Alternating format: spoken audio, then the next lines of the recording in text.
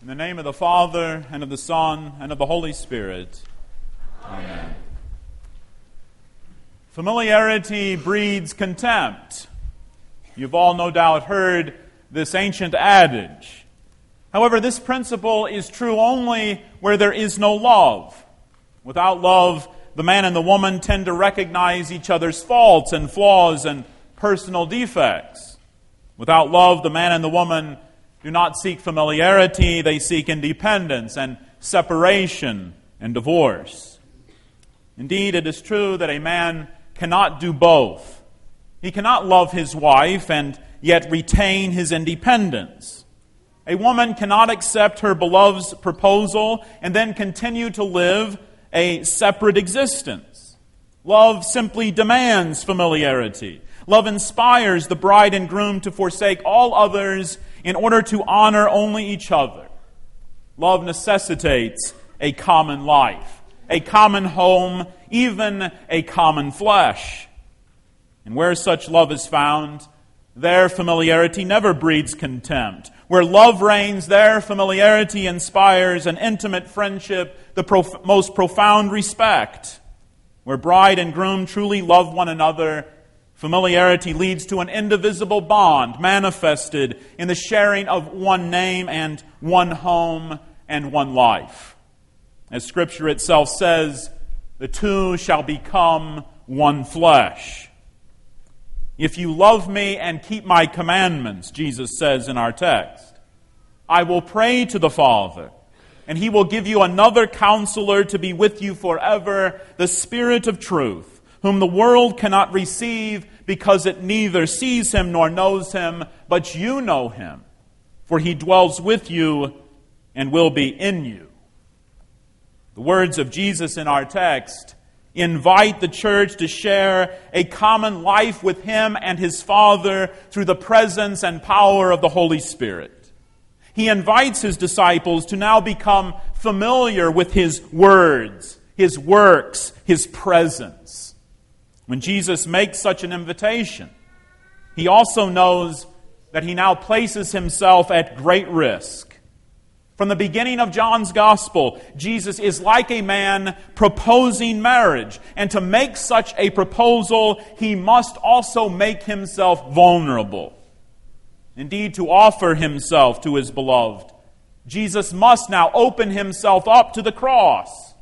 He must open Himself up to the possibility of rejection, of ridicule and scorn. Jesus knows that familiarity may breed contempt.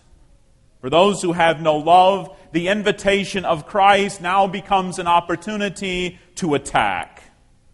And so, for the religious leaders of Jesus' day, familiarity surely does breed contempt. They have no love for Jesus, and so His words can only meet with their scorn and their derision.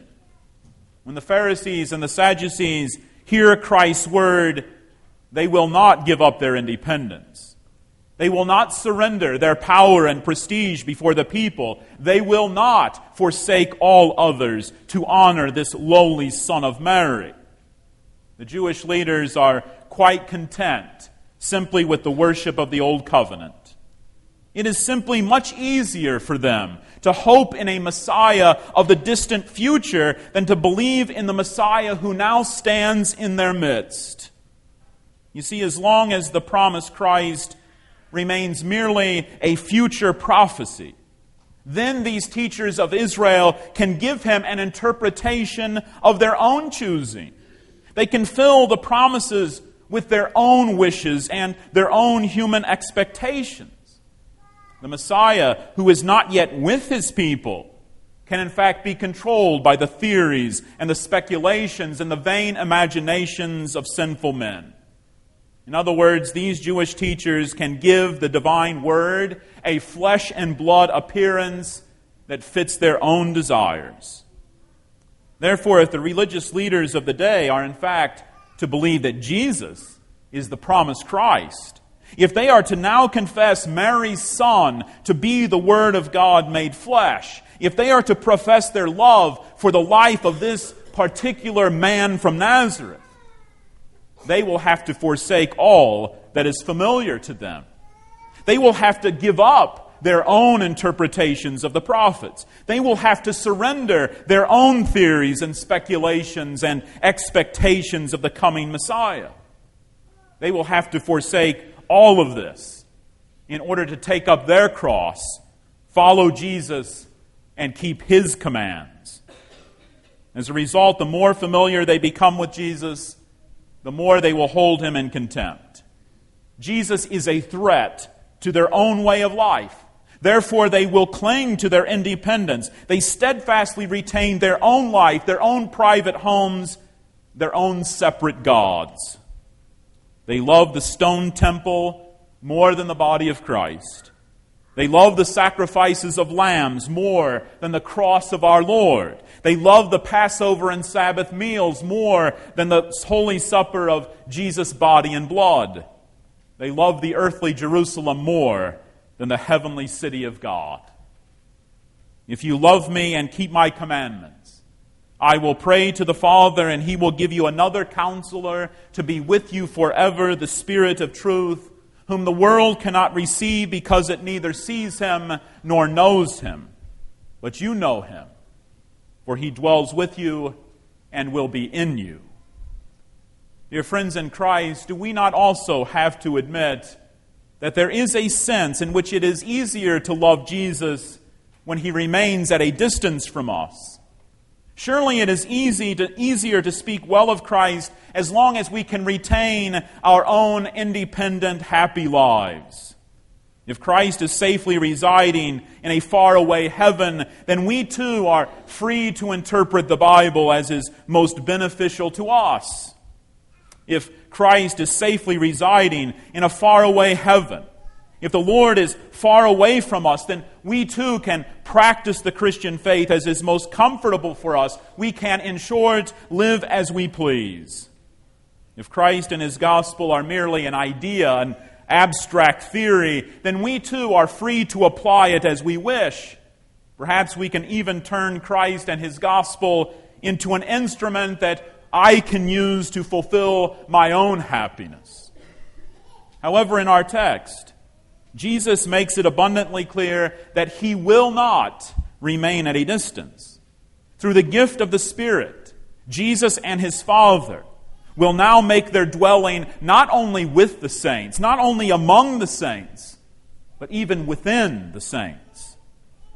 And so if it is true that Christ is with us even now, if the Word has indeed become flesh and dwells among us, then we too can no longer simply remain the same. We will have to repent. We will have to die to this world and to all that is familiar. We will have to forsake all others, take up our cross, and follow Him. This is why the sinner fears love above all things. For love ultimately shatters his privacy and destroys his independence. The sinful flesh will speak well of Jesus. It may even profess a belief in Jesus as long as his own life remains intact, as long as his own private existence is not threatened, as long as his own personal freedom is preserved. Familiarity with Jesus, therefore, often leads the unrepentant sinner to hold Him in contempt. The sinner's steadfast love for himself makes the love of God and of his neighbor an impossibility. And without such love, the sinner refuses to forsake all others. And so he seeks separation and independence and division. If you love me and keep my commandments, I will pray to the Father, and He will give you another counselor to be with you forever, the Spirit of truth, whom the world cannot receive because it neither sees Him nor knows Him, but you know Him, for He dwells with you and will be in you. Here in our midst, even this day, Christ is no mere abstract idea or message. He is not safely residing in a distant future, leaving us to our own devices. Rather, here, even at this altar, through the power of the Holy Spirit, Christ is present in flesh and blood reality. Just as He did upon the cross, so Jesus now comes to profess His love for you. He forsakes all others to honor you. Like a man proposing marriage, the Lord now makes Himself vulnerable before you. He opens Himself up to our rejection and our contempt.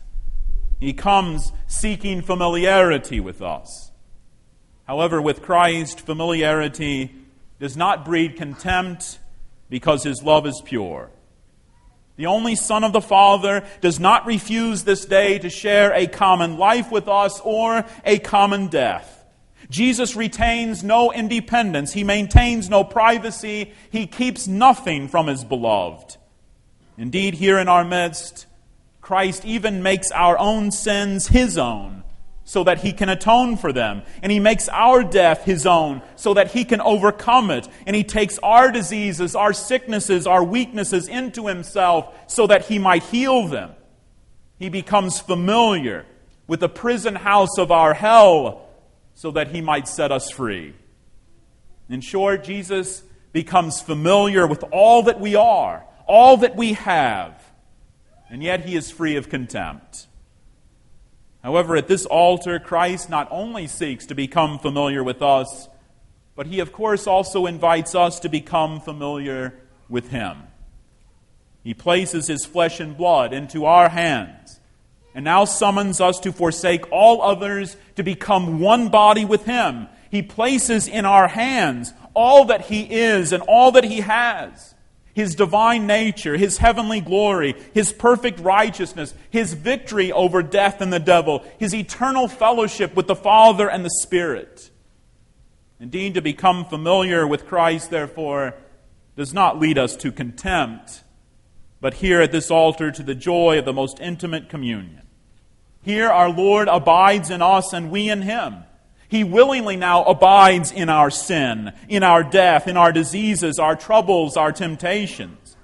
And now we rejoice to abide in His righteousness, in His love, in His divine and immortal life. Such familiarity must inspire true devotion. We are now called to love Him more than our own independence and privacy. To love His poverty even more than the world's prosperity. To love His sacrifice more than our own freedom. To love His death more than our own life. Familiarity breeds contempt. So says the old proverb. But this principle is true only where there is no love. Where the love of Christ reigns, there familiarity inspires the most devoted communion as we now willingly lay down our lives for one another. To Christ be all the glory, now and forever. Amen.